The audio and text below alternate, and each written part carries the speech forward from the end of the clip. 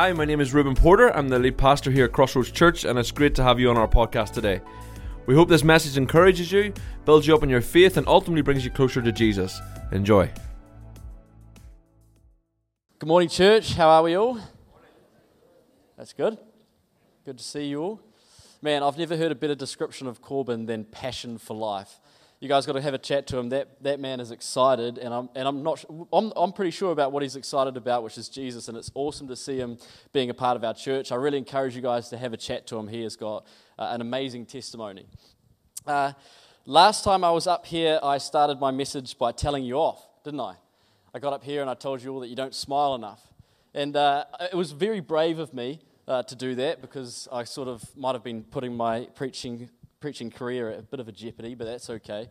I must say to you, though, I've never seen more smiles in my entire life than I did on that Sunday morning. So props to you guys. How good. I do need to start as well by just saying apologies if I get a little bit loud this morning.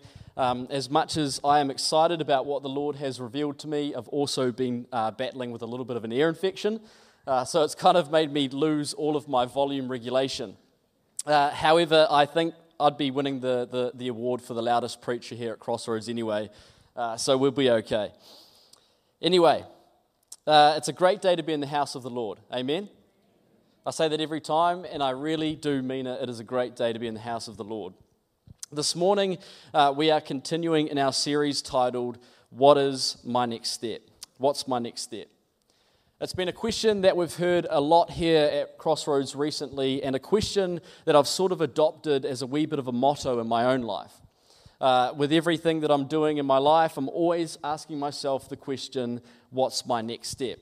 It's kind of drummed into my mind a little bit like a song that you just can't get rid of. And I won't lie to you, at times it can be incredibly frustrating. It can be. Because most of the time when we ask ourselves the question, what's my next step, the answer is kind of trivial, right? It's something that can be kind of insignificant. Take, for example, when I'm preparing my sermon and I ask myself, what's the next step? Well, 9 out of 10 times it's to the pantry to get myself another bicky. You know what I'm talking about, right? These next steps might not be so amazing. For you, it might be to prepare lunch for your family, or get your kids to school tomorrow, or finish that project at work, or that university that assignment at university, whatever it might be. Sometimes these steps can feel like something obvious and something insignificant. But the perspective that we are looking at this question from throughout this series is slightly different. Instead of a question that's asking yourself what you're doing, it's a question that asks you where you're going. A perspective on your faith direction.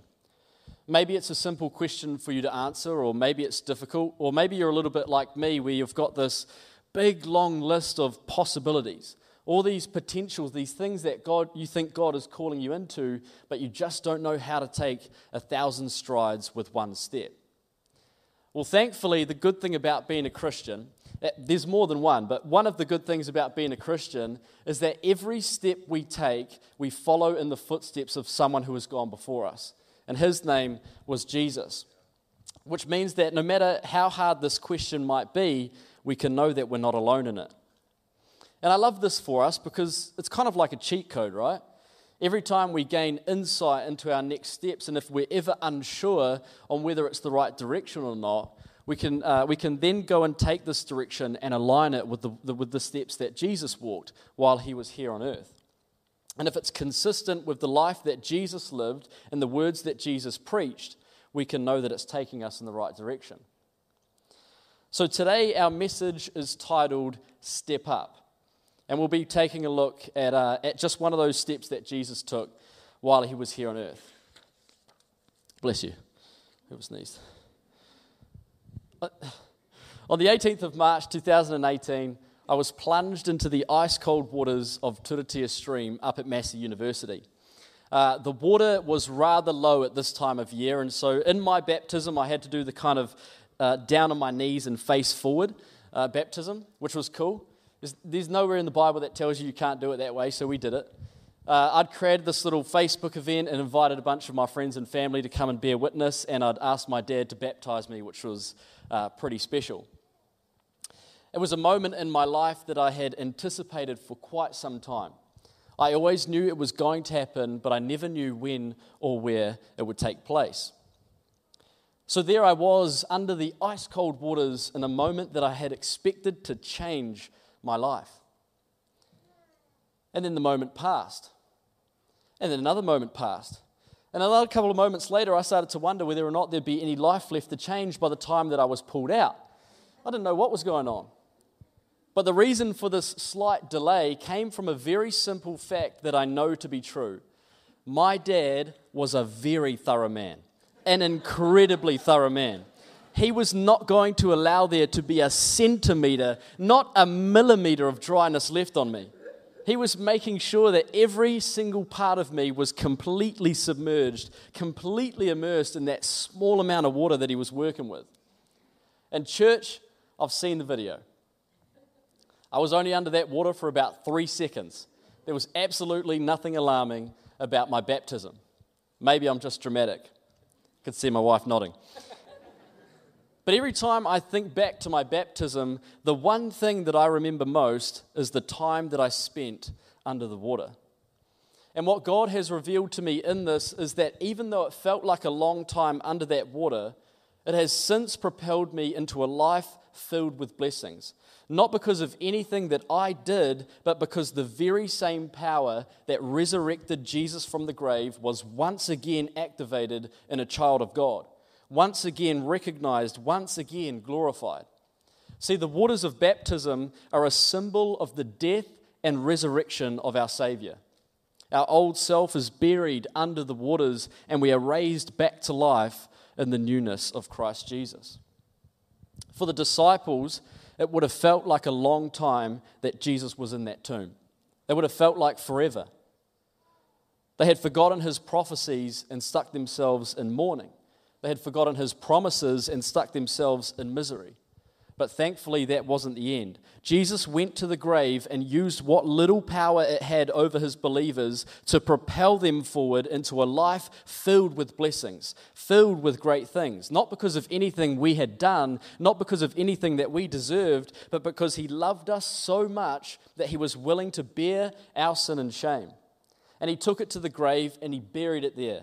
And he was meticulous about it. He was thorough. He made sure that every single chain of sin was in that grave before he broke it in two.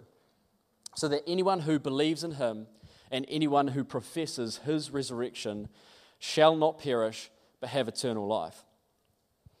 Ephesians 2 verse 8 says, "It is by grace that we are saved, not our own works." We aren't baptized because we have to. We aren't baptized to be saved. We are baptized because we too want to activate, to recognize, and to glorify the resurrection of Jesus Christ. And if you haven't figured it out already, this morning we're talking about baptism. We're going to find ourselves in Romans 6 in just a little bit. But before I do get into that, I kind of wanted to start by answering the question, what is baptism? Because in order for me to stand up here and preach about something, I need to make sure that everybody listening has their own sort of foundation of understanding. Now, I'm aware that probably 90% of you already know what baptism is, and so maybe you just get to hear my perspective on it. But for those of you who don't know what baptism is, this might be the part for you. So what is baptism? Well, Google says baptism is an act of symbolizing a believer's identification with the death and resurrection of Jesus Christ and a public declaration of faith, which I thought was pretty good. Seems to be someone's converting Google. But I recognize that there are a number of different views and beliefs surrounding baptism in different churches. And in the lead up to my sermon this morning, I listened to a number of different debates on the matter just to get a feel for what was being discussed. However, in light of that, I don't think it would be appropriate for me to approach it in the same manner. I'm just one person up here with a microphone, and I'm just one perspective, and I don't think it would be a very unbiased debate if I was to be debating myself on it. Although I'm not opposed to it, if anyone wants to have a chat or discussion about it, I'm open, and if I ever do find myself in a public debate, you guys will be the first to know, trust me. Instead, what I want to do and how I want to answer the question is by looking at an example given to us in the Word of God. And the greatest example of these is the baptism of Jesus, which we find in Matthew chapter 3, starting at verse 13. And it reads this: Then Jesus went from Galilee to the Jordan River to be baptized by John. But John tried to talk him out of it, saying, I am the one who needs to be baptized by you, so why are you coming to me? But Jesus replied to him, saying, It should be done, for we must carry out all that God requires. And so John agreed to baptize him.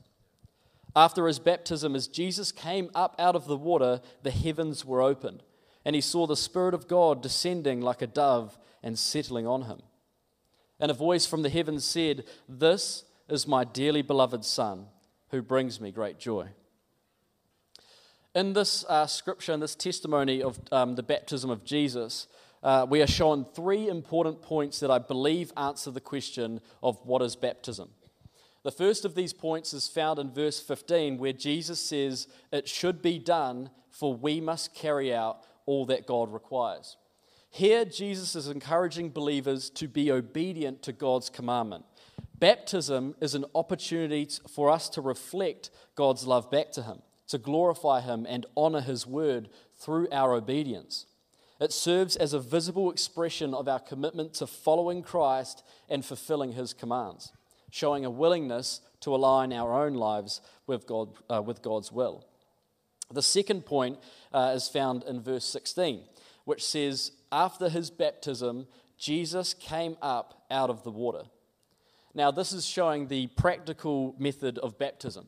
To be immersed in water is a picture of going down into the grave and being buried. And coming up out of the water is then a picture of being raised to life with Christ. Sometimes it is objected that the essential thing symbolized in baptism is not the death and resurrection of Jesus, but the purification and cleansing of sin. I honestly don't see a need for the dispute. The cleansing of sin and the resurrection of Jesus are one and the same thing. But to say that the washing of sins is the only thing, or even the most important thing, does not faithfully represent New Testament teachings, which we will see in our scripture today. And the third point we see in this scripture comes at verse 17, which reads, And a voice from heaven said, This is my dearly beloved Son, who brings me great joy. After Jesus is baptized, we see this glorious moment of identification. The heavens open and declare that Jesus is indeed the Son of God. And I believe this shows the influence of a public declaration.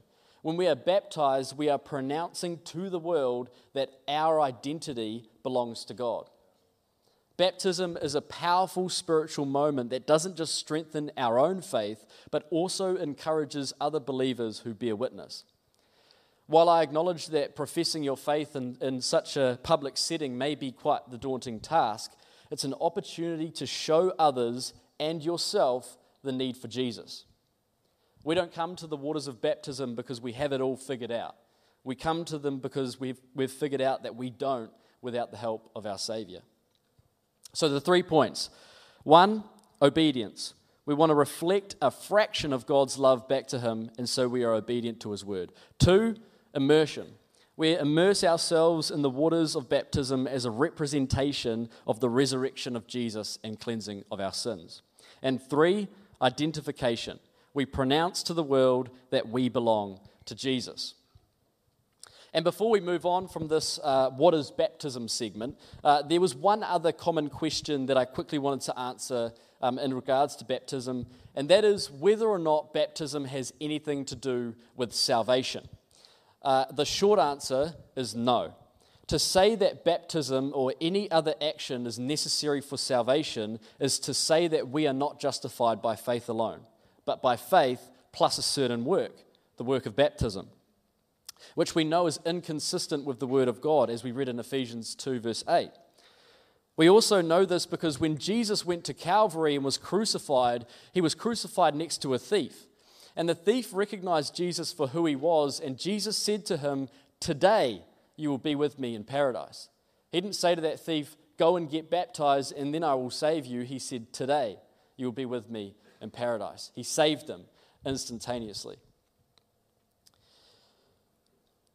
Baptism is not necessary for salvation, but it is necessary if we are to be obedient to Christ, for he commanded baptism for all who believe in him. Right, that's enough of an introduction. Let's get into our scripture for today. If you've got your Bible with you, would you open them up to Romans 6? We will be reading verses 1 to 11. Otherwise, it'll be on the screen behind me. Yep, there it is. How good. I'm reading the ESV translation if anyone's interested. What shall we say then? Are we to continue in sin that grace may abound? By no means. How can we who died to sin still live in it? Do you not know that all of us who have been baptized into Christ Jesus were baptized into his death? We were buried therefore with him by baptism into death, in order that just as Christ was raised from the dead by the glory of the Father, we too might walk in the newness of life. For if we have been united with him in a death like his, we shall certainly be united with him in a resurrection like his. We know that our old self was crucified with him in order that the body of sin might be brought to nothing, so that we would no longer be enslaved to sin. For one who has died has been set free from sin. Now if we have died with Christ, we believe that we will also live with him. We know that Christ, being raised from the dead, will never die again. Death no longer has dominion over him. For the death he died to sin once and for all. But the life he lives to God.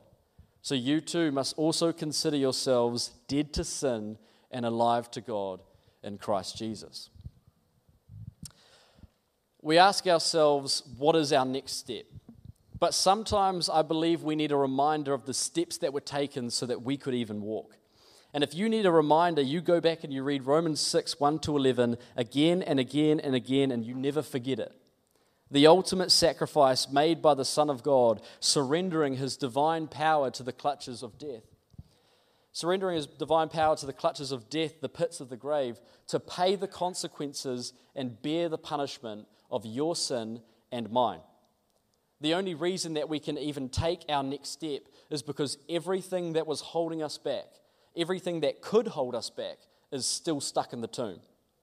If you're struggling with your next step, or if even life is just feeling a little bit difficult, then you have to get up out of that grave. I should make a song about that, Jake. What shall we say then? Are we to continue in sin that grace may abound? By no means.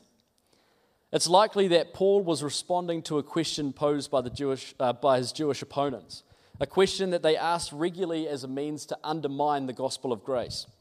Because in their view, this gospel of grace was leading people to continue in their sin. Excuse me. And I completely understand this kind of misunderstanding that they have. It can be difficult at times to truly grasp the nature of God's grace. And sometimes grace is misconstrued, used as this get out of jail free card. We kind of go along living the way that we want to live and kind of stay oblivious to our sin, knowing that we are covered by grace. However, grace wasn't given to indulge in sin, but to empower us to live without it. How do I know this? Galatians 5 verse 13 says, "My brothers and sisters, grace called you to be free, but do not use your freedom to satisfy your sinful nature." Paul goes on to show why his opponent's interpretation of the gospel is inconsistent, which I think for us is a great picture of the posture that we should have in response to these questions of faith. Paul doesn't leave them on the crescendo of a flat no, but instead takes this opportunity to once again profess the good news. And thankfully for us, he interprets the gospel of grace through the act of baptism. While I was preparing this message, I was kind of in that stage where I'm trying to figure out what my key points to convey are from Paul's teaching. It's actually one of the more difficult parts of writing a sermon, not just because I lack creativity, but because it kind of sets up the whole backbone of the message. But after some time and some reflection, it became clear to me that these verses we've read in Romans 6 perfectly align with the three principles that we've learnt through the baptism of Jesus Christ: obedience, immersion, and identification. And I don't think this is any coincidence. So that's what I'm going to use, and you'll see what I mean. Verse 3, obedience. Do you not know that all of us who have been baptized in Christ Jesus were baptized into his death? What I find interesting in this scripture, in this whole scripture, is that Paul doesn't once command us to be baptized. Not once. He just kind of assumes that the listener is either already baptized or at some point going to be baptized. And I reckon the reason for this is because Paul just expected believers to be obedient to God. He knew that Jesus had commanded baptism, and so for Paul, it didn't seem like a matter for contention. The measure of God's love and grace was so obvious to Paul as it is to many of us. And if there is any opportunity to reflect just a small measure of that love back to him through an act of obedience, we ought to do so. Not out of obligation, but out of desire. Picture this. It's Christmas Day, and you've just unwrapped the present from your relative, right? And after unwrapping that present, you're now taking those mandatory steps across the lounge room to give the post-pres hug. Church, if you're not giving hugs after every present on Christmas, there is no love in your household. That's another sermon entirely. But anyway, you're walking over to give them a hug, and they stay seated.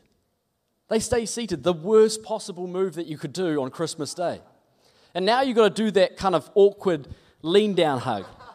Kind of like the one arm goes around the back and the other arm just kind of limply hangs there. It doesn't really know what it's doing. Your cheek awkwardly grazes their neck, and now it's a whole lot more intimate than it ever needed to be. You feel like you're hugging this like potted lemon tree, and the entire family is now feeling incredibly uncomfortable. Christmas is ruined because of one simple hug. But you never ask them to stand up. You never do. Not before, not during, not after. You don't ask them to stand up. You just expected that they'd already be standing. Paul already expects us to be standing.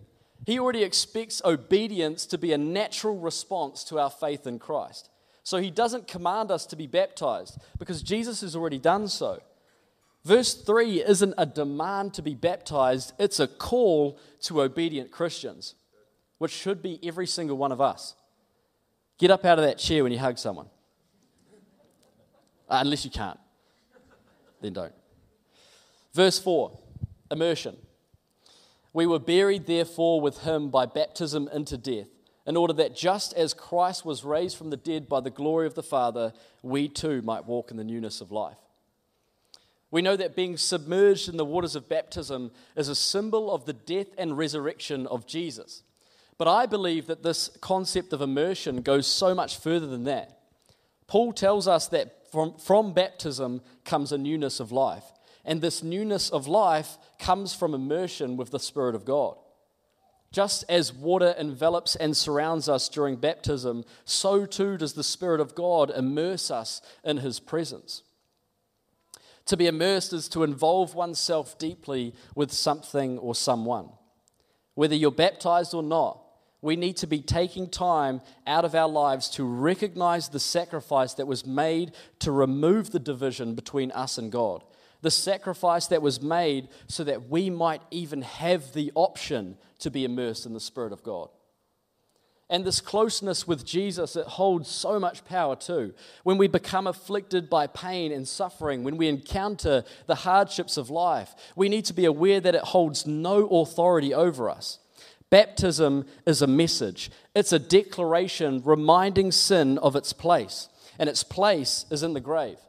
If the waters of sin feel as though they're rising in your life, remember that you are covered by the blood of the Lamb. You are immersed in Jesus Christ. Sin cannot drown you. Why? Because it's impossible to drown that which cannot sink. You'll be walking on top of it, just like Peter in Matthew 14. All you have to do is keep your eyes on Jesus and remain in closeness with him. And no power in hell can separate you from that.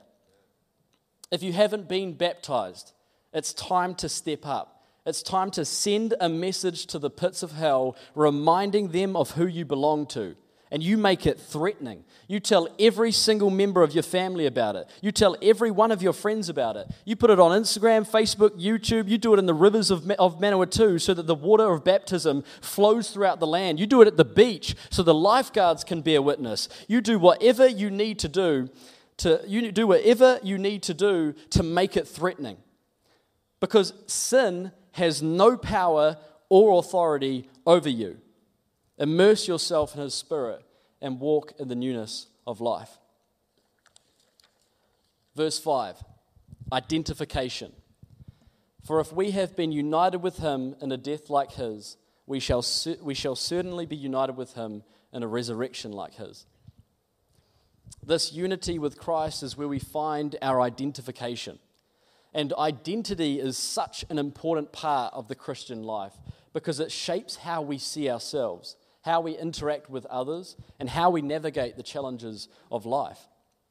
When we are united with Christ in His death and resurrection through baptism, our identity is transformed.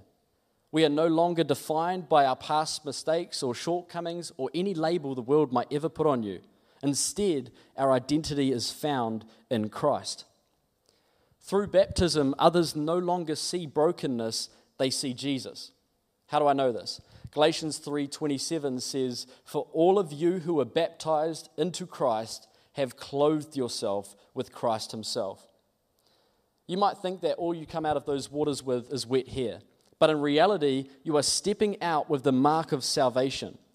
Yes, you were already saved, but now you are putting it on show for the entire world to see. Take my wedding ring, for example. It acts as a symbol of my commitment to my wife, a public declaration of my love for her. But even though it holds a great significance, my ring is not what makes me married. I'm married whether I like it or not. And that's good because I've lost this thing a few times. I always like it, darling. Let's just clear that up. Instead, it acts as a constant reminder of the vows that we spoke to each other before God and before family. And likewise, it's not baptism that saves us, but it's a constant reminder of who our identity belongs to. A little while ago, I was asked by a member of our church how I managed to stay confident in my faith when I've endured so much pain and suffering. And the answer I gave him has stuck with me because it was something that I had been asking myself a lot too. I didn't really know how to answer the question, but the words that came out of my mouth finally made it clear to me. I said to him, "It's my identity." You see, what the world has to offer me pales in comparison to who God has created me to be. The winds may blow and the storm might rage on, but my house is built on a rock. The devil can throw all he wants at you, but he cannot take away your identity. Man, you go talk to my mum. She's been through hell and back, but you take one step inside of her house and you will feel the presence of God like water in the air. Why? Because that home doesn't belong to a resident of the earth. It belongs to a citizen of heaven. Yeah. Nothing on this earth can take away your identity. Nothing. And once you have found it in the rock of salvation, it's time to stop playing defense and start playing offense. You take it into the waters of baptism and you clothe yourself in it. And you let everybody know. They might question you. Heck, they might even hate you for it. But it's better that they know, because when the heavens open and the ground begins to crumble and fall away, there will only be one house left standing. And that house is the house of the Lord. In my message today, I've only really used a small part of the scripture that I was given. And the reason I've done that is because this teaching that Paul gives us is only really saying one thing: that those who are baptized into the death and resurrection of Jesus Christ, and through that they no longer walk in sin, but they walk in the newness of life. We expanded on it a bit further to find that baptism is more than just a symbol, but it's also the obedience, immersion, and identification with Jesus. But as our message is titled Step Up, I thought it would only be appropriate to end my message with a wee bit of encouragement around baptism. And I'll invite the worship team to come back and join me as well. The most common objection to baptism as a Christian is the feeling of not being ready. Many believers struggle with doubts and uncertainties about taking this step. You might feel unworthy and underprepared to make such a public declaration of faith. You might feel anxious and nervous to be baptized in front of your peers. You may be worried about what other people think or how they will perceive your decision. It's okay to feel this way. Baptism is a significant milestone in the journey of faith, and it's okay to feel a little bit apprehensive about it. But what you cannot do is allow the enemy to trick you into thinking that you have to have it all figured out before you get there, that you have to be perfect, because that is simply not true. I've been baptized, and heaven knows I'm far from having it all figured out. I'm far from perfect. But thankfully, I don't have to be. God doesn't call the qualified, He qualifies the called. If you're considering getting baptized, I want to tell you why you should do it. 2,000 years ago, the Son of God walked on this earth, and the whole time He was here, He was thinking about you. He didn't want your story to be one of tragedy and affliction, so He rewrote it. He broke the powers of sin and the grave and offered salvation to you as a free gift. And now you have this small opportunity to reflect a small amount of that love back to Him, to honor His word and glorify His name. So why are you still dry?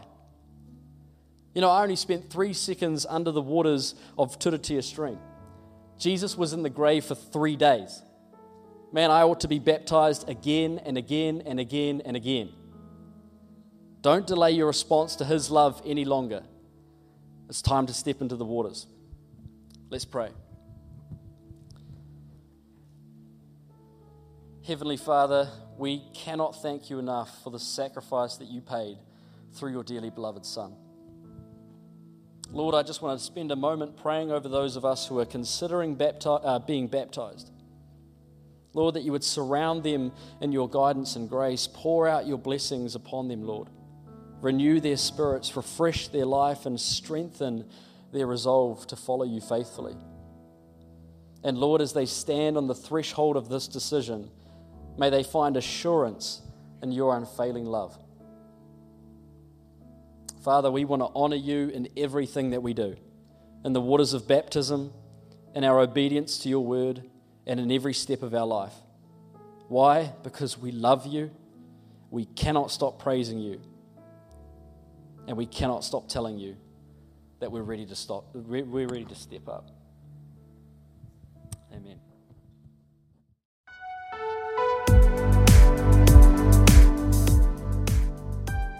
Thanks for listening to the Crossroads Church podcast. If you'd like any more information on our church, how to give, or after this message you'd like to talk to someone, you can find everything you'll need to know on our website, crossroads.co.nz. Make sure you subscribe to this channel to keep up to date with new content, but thanks again, and we'll catch you soon.